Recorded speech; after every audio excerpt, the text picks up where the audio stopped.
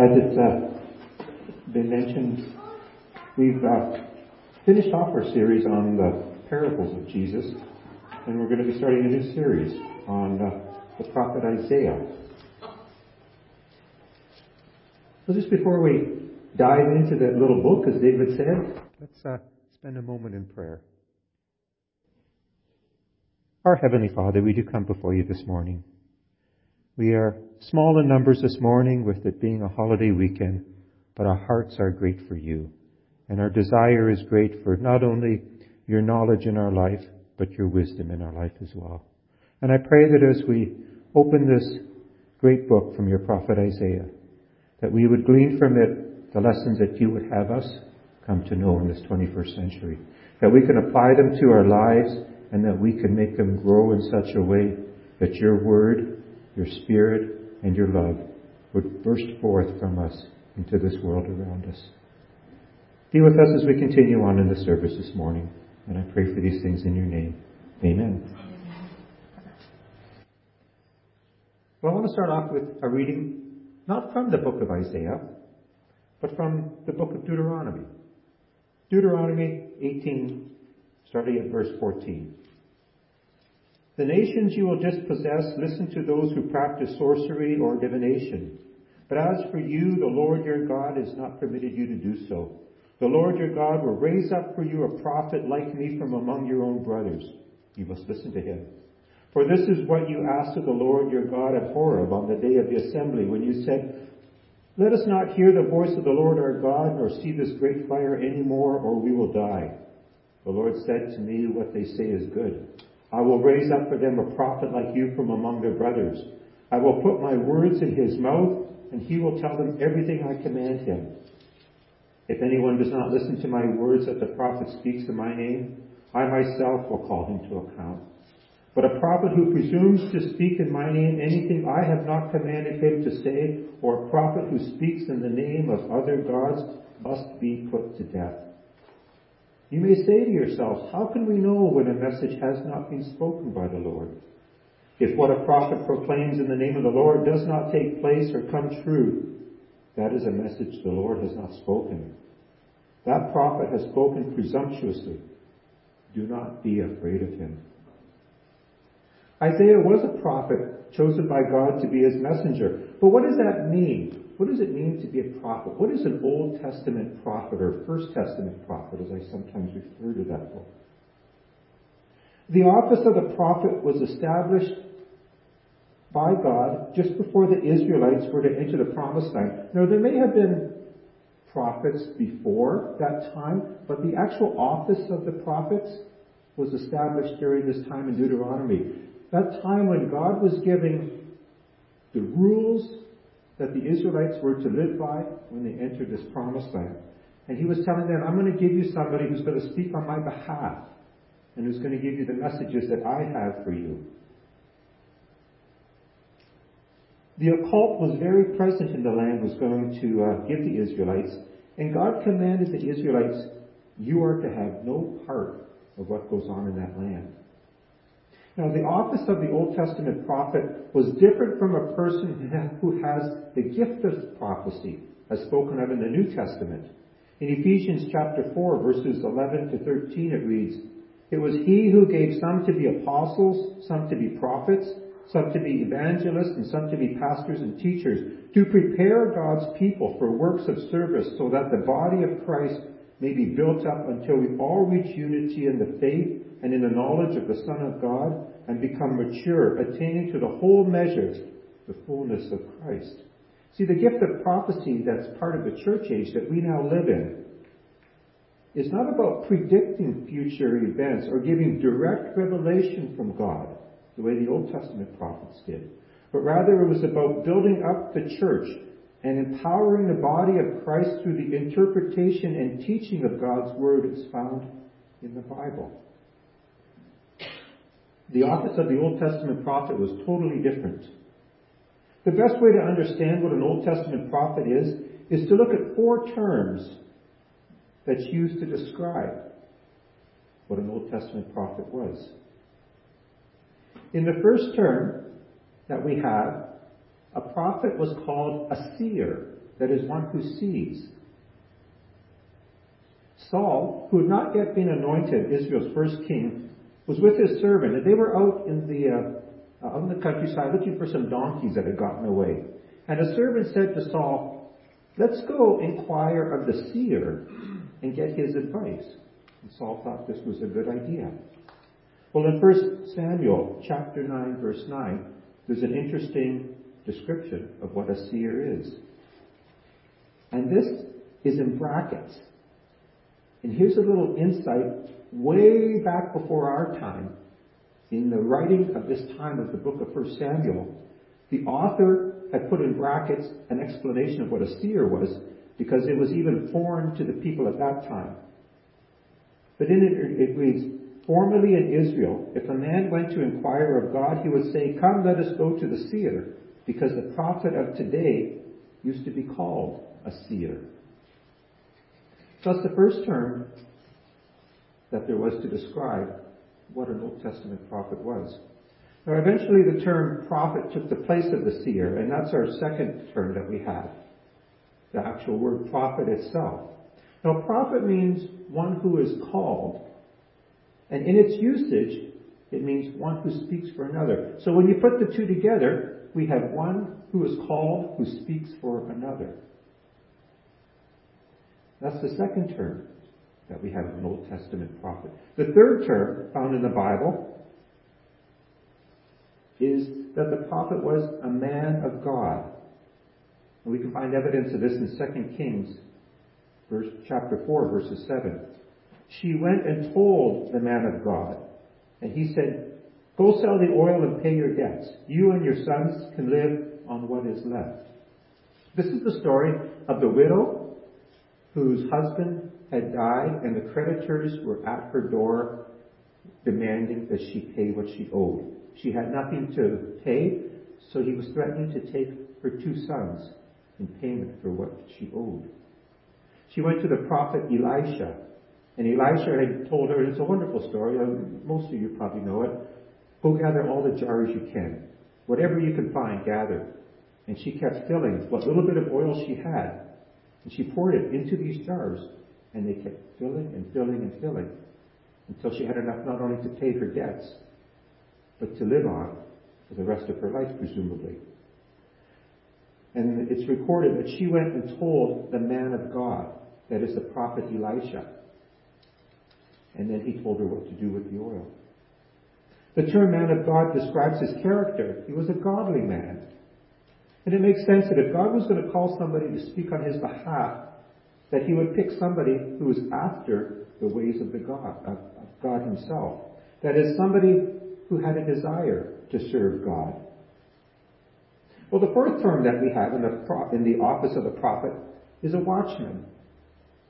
And this is found in Ezekiel, another prophet. Ezekiel chapter 3, verses 16 and 17. "At the end of 7 days the word of the Lord came to me.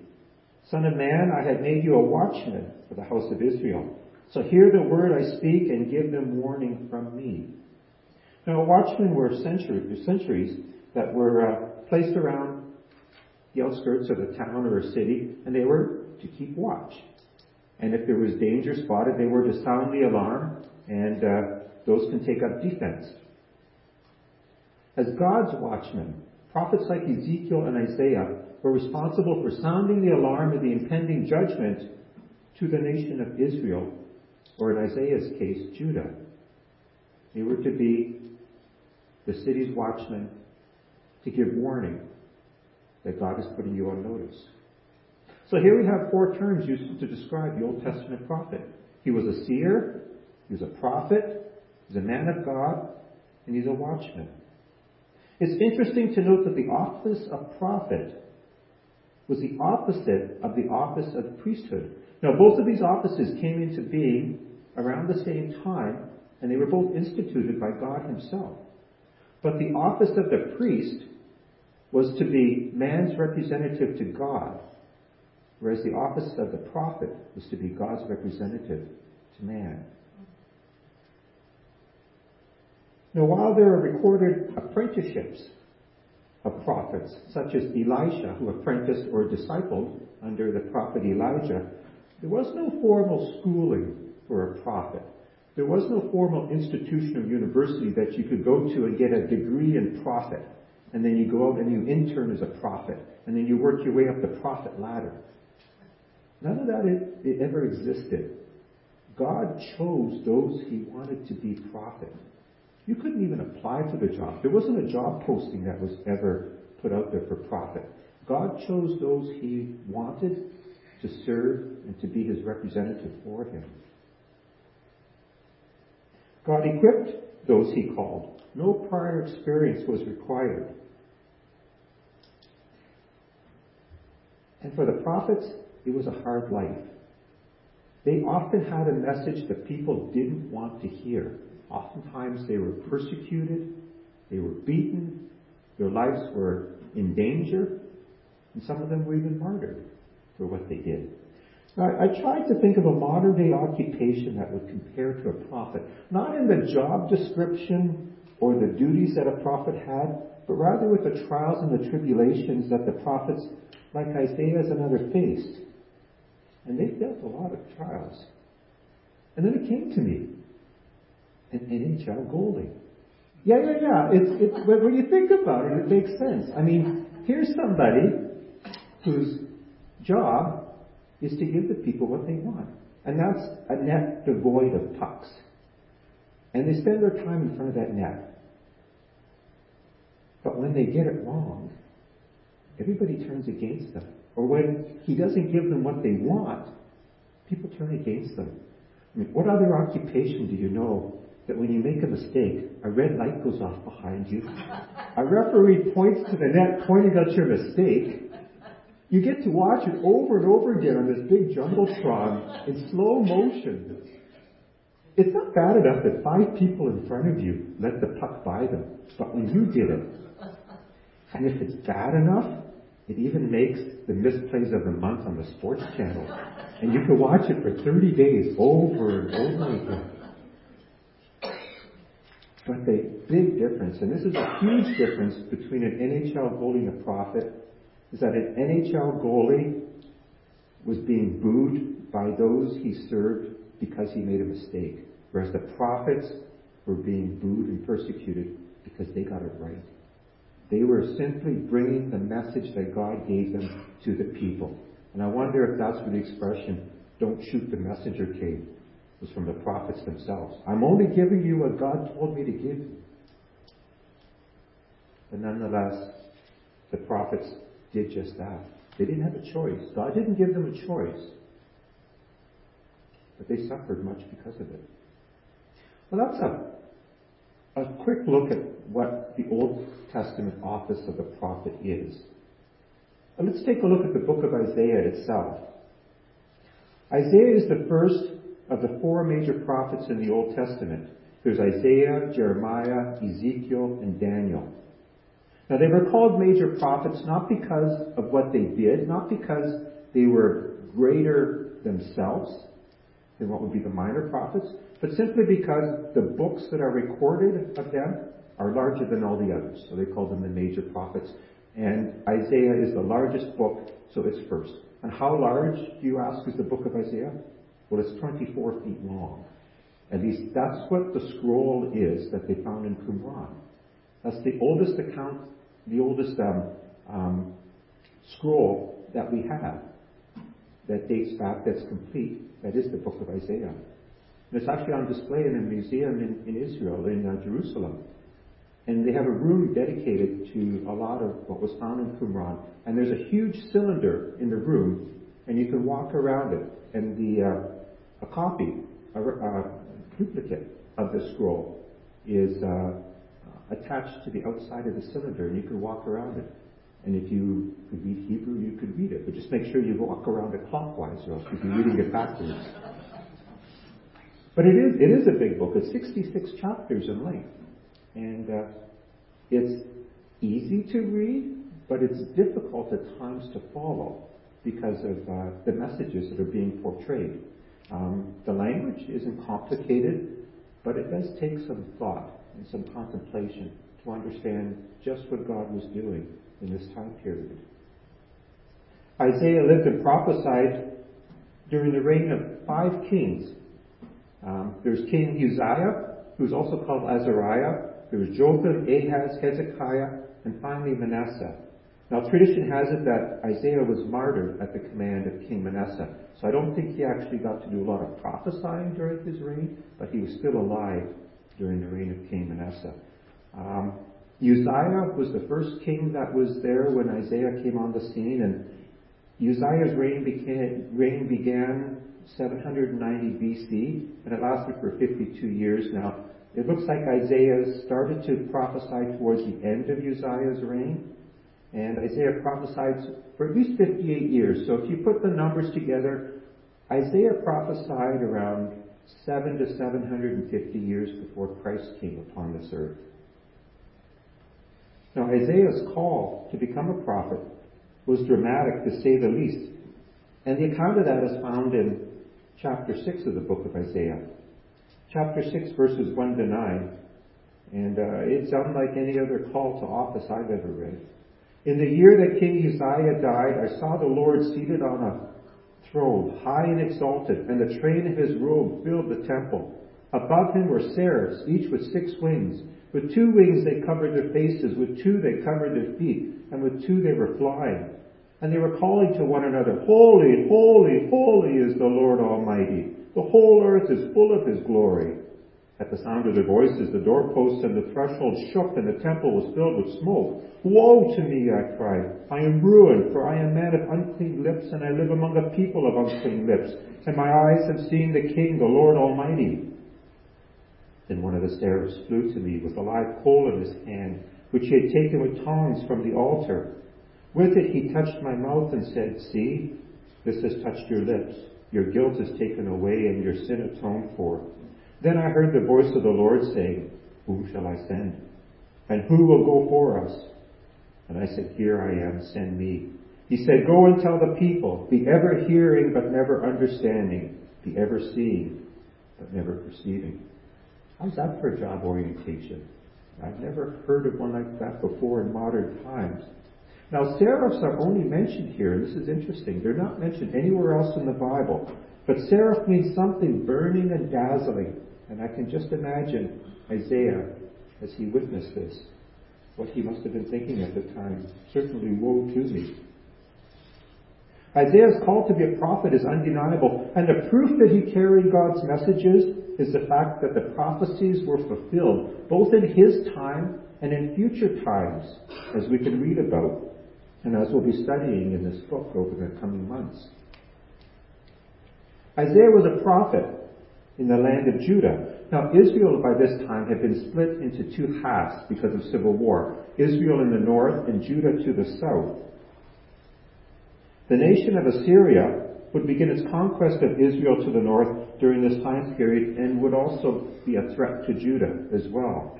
Now, to put this geographical history into context of size, in Canada we can't think about the size of Israel like we think about nations like Canada and the U.S. The modern-day state of Israel is about the same size and shape as Lake Erie. It's just a tiny little piece of the world. Now, in biblical times, it was a little bit bigger, maybe about 40% bigger at the most, but 40% bigger of something little. It's not that much big to start with. A lot of history sure happened within this little tiny part of the world. There's also some debate in modern times that has gone on as to whether the book of Isaiah was written by one person or more than one person called Isaiah, or perhaps the second part of it was even written by some disciples who had come onto the scene afterwards. And the reason there's some thought behind this is because the book of Isaiah breaks into 2 parts. About chapter 40, it breaks into a part that seems to take place about 200 years later, when Isaiah is speaking about future events, Babylon and the king of Persia named Cyrus. So there's been some debate about that. And I simply bring this up because if you decide to take a closer look at Isaiah yourself and to do some study, you're going to come across this. Myself, I feel that Isaiah was written by one person. I think there's enough internal evidence and enough external evidence from writings outside of the Bible to indicate that Isaiah was written by one person. And if you study into this, I'll leave that up to you to come up to your own conclusions. This isn't a deal breaker for the book of Isaiah, but I just point it out because it is out there. Isaiah is a complex book. There's a lot of layers to it. Isaiah is quoted over 60 times in the New Testament by both Jesus, as we heard earlier, and the apostles. Now, the book itself can be broken down into 7 sections, and this really helps to sort out some of the complexity of it. The first 12 chapters in the book of Isaiah focus on the calling of Isaiah and God's message of warning to Judah during the prosperous days of this kingdom. Chapters 13 to 23 reveals God's messages through Isaiah to all the nations around Judah, both her enemies and her allies. And chapters 24 to 35 are about a view of the earth's future and specific messages to people of Judah as they faced Assyria's imminent invasion. Chapters 36 to 39 changed direction a bit as we learned about the crisis that was faced by King Hezekiah, and with the focus on the book switching from Assyria to Babylon, which would be more in the future. Chapters 40 to 48 look into that distant future, some 200 years down the road, in which Babylon is now Judah's greatest threat. Chapters 49 to 55 contain words of hope about a final deliverance through a suffering servant. And remember that name, the suffering servant. This is where our study of Isaiah is going to really begin in earnest over these coming months. And we're going to spend about half of our time in chapters 49 to 55. And finally, chapters 56 to 66 concludes the book with general warnings to Judah and to a view of the future. Well, how was Judah doing spiritually when Isaiah came onto the scene? We can read about that in Isaiah chapter 2, verses 69. You have abandoned your people, the house of Jacob. They are full of superstitions from the east. They practice divination like the Philistines and clasp hands with the pagans. Their land is full of silver and gold. There's no end to their treasures. Their land is full of horses. There's no end to the chariots. Their land is full of idols. They bow down to the work of their hands, to what their fingers have made. So man will be brought low and mankind humbled. Remembering back to what I read at the start from Deuteronomy chapter 18, God was warning the people, you're going into a land that I'm going to give you. I'm wiping these nations out that are in this land because they did things that were detestable to me, and I cannot put up with that.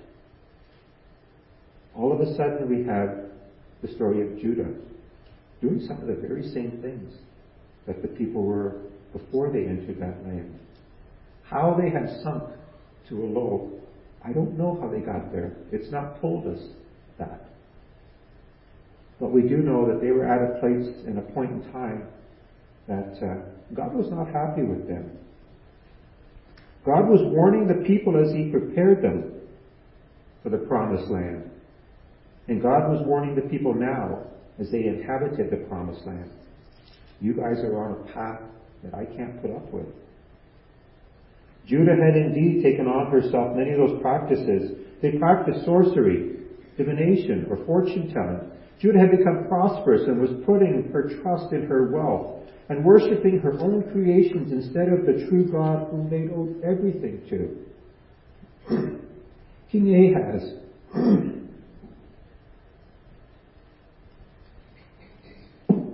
Ahaz became king early in Isaiah's ministry. And when the surrounding countries threatened Judah with invasion, Ahaz sought Isaiah's advice, and this is perfect. Who else would you look to except to God's representative to the people? And God's message to King Ahaz was stay calm, don't panic, just trust me. The problem was that Ahaz didn't stay calm. He didn't take Isaiah's warning. He didn't take Isaiah's advice that God was giving him. Instead, Ahaz made a treaty with Assyria. And in the short term, the treaty did work. Ahaz had the security he desired under Assyria's domain, which was a great nation at that time. But that protection came at a great cost. Eventually, the influence of the more powerful nation of Assyria worked its way into Judah, and Ahaz adopted many of the practices that God had forbidden the Israelites to be a part of, and that God found detestable in his sight. Ahaz invited the army of Assyria into the land, and Ahaz realized too late that the mistake was made when that same army didn't want to leave. There's another more modern day example of that happened during World War II. Poland was one of the first countries that the Nazi regime invaded in 1939, and they occupied Poland. And in 1944, the Polish people cheered as they heard the sound of Russian tank tracks coming towards their borders. And they felt that Russia was going to drive out the Nazi regime and they would once again be free. The only problem was the Russian tanks stayed in Poland for decades and decades later. It wasn't until the late 80s, early 90s that they finally started to leave. God had had enough, and Isaiah was bringing a warning of destruction that was to come because of Judah's disobedience. The land God had given Israel was taken from the previous inhabitants, as I said earlier, as punishment because of their detestable practices and the ways in the eyes of the Lord. And now Judah's practices and lifestyle have become just as detestable to God. God needed to punish his chosen people, not because he wanted to, but because of their disobedience. And God's punishment, though severe as he was calling, was just and deserved. God desired restoration with those that he loves. Just as a wayward child needs to be disciplined and corrected, God, the loving Father, needed to do the same with his children.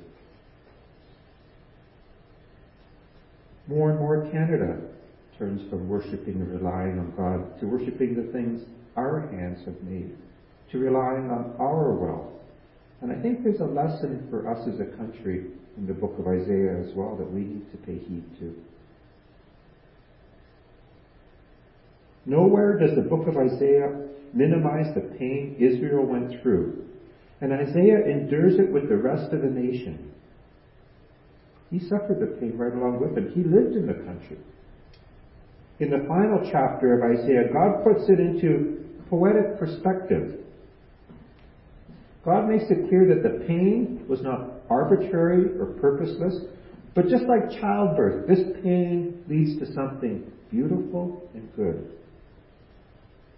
Isaiah records how that pain before the restoration would occur. God speaks of how he would use nations like Assyria and later Babylon to bring about his plan for the ultimate restoration of Judah, of the nation of Israel. But before that restoration could occur, the punishment had to take place. People had to realize they can't just do what they want, live as they want, and be happy. It works for a little bit, and sometimes happiness is kind of in the eye of the person who is happy. But happiness is such a fleeting emotion. You meet that person you fall in love with. You're the happiest person in the world. But the day that relationship breaks up, happiness is gone in an instant. It just vanishes. You get that dream job that you've always wanted, and you're the happiest person in the world until the company downsizes and you get a pink slip and happiness is gone. So the Israelites, I think, were looking for happiness rather than looking for joy that God was offering them. They were looking for a peace and a contentment in a world that was nothing more than turmoil and upheaval. Whereas God offers a peace and a contentment even in a world that is full of turmoil and upheaval.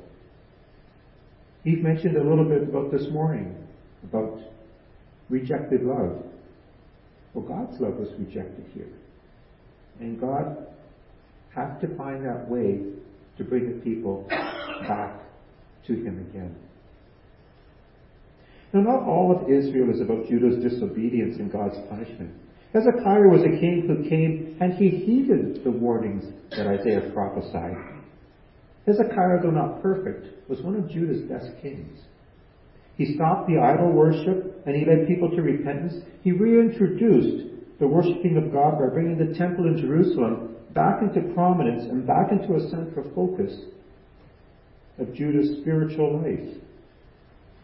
Not all was doom and gloom during the time of Isaiah, but unfortunately, Hezekiah wasn't the only king. There were kings before him and kings after him that simply allowed or wanted the kingdom to slip back into her old ways again. Now, we're not going to be going through the book chapter by chapter. Rather, we're going to be looking at the book of Isaiah in a series of themes, starting at chapter 42. And I encourage you to read the whole book over the next 3 months that we're going to be looking at Isaiah. It's less than a chapter a week.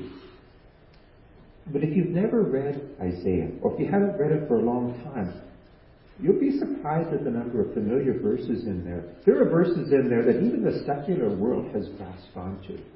They will beat their swords into plowshares. I've heard politicians, I've heard peace activists use this quote. I don't know if they even know where it comes from. But other quotes, though your sins be as scarlet, they'll be white as snow. Quotes of the coming Messiah. At Christmas time, we often hear portions of Isaiah read. The New Testament authors punctuated their manuscripts with quotes from Isaiah. The book is full of beauty, intrigue. It's full of complexity. It can be difficult to understand, but not impossible. But it's something you have to put an effort into. So I encourage you over these coming months, don't just read a few verses Sunday morning before you come to church, but spend some time in the book of Isaiah and get to know what God was trying to tell his people, how he wanted to have that relationship back with his people that the people had wandered away from. God wants that relationship with us. And I think in North America, in so many ways we've wandered from God. And I think we're suffering because of it. There's so much more that we could be blessed with, that God wants to bless us with, that we're missing out on. Because as a nation, we wandered away from God. We've practiced sorcery, divination. We worship the things that our hands have made, whether they be celebrities, whether they be athletes, whether they simply be the wealth that is in our country. But God wants that relationship with us. And we have to take heed to the warnings too, that we too could be facing destruction because of our disobedience towards God. So we're going to be spending 3 months in the book of Isaiah, and I think it'll be a very profitable 3 months. Do we have a closing comment? I'll pass it back to David and Vicky, and afterwards I'll let David close in prayer.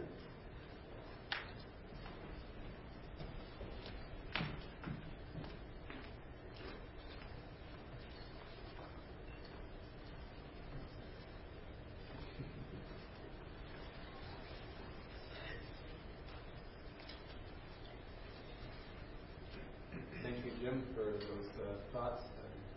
As we think of that, blessings that are offered to those who put their trust in the Lord, maybe to build your kingdom here is a quite appropriate thought as we think of our own lives and we ask God to rule and reign in them. So let's stand and sing, Build Your Kingdom Here.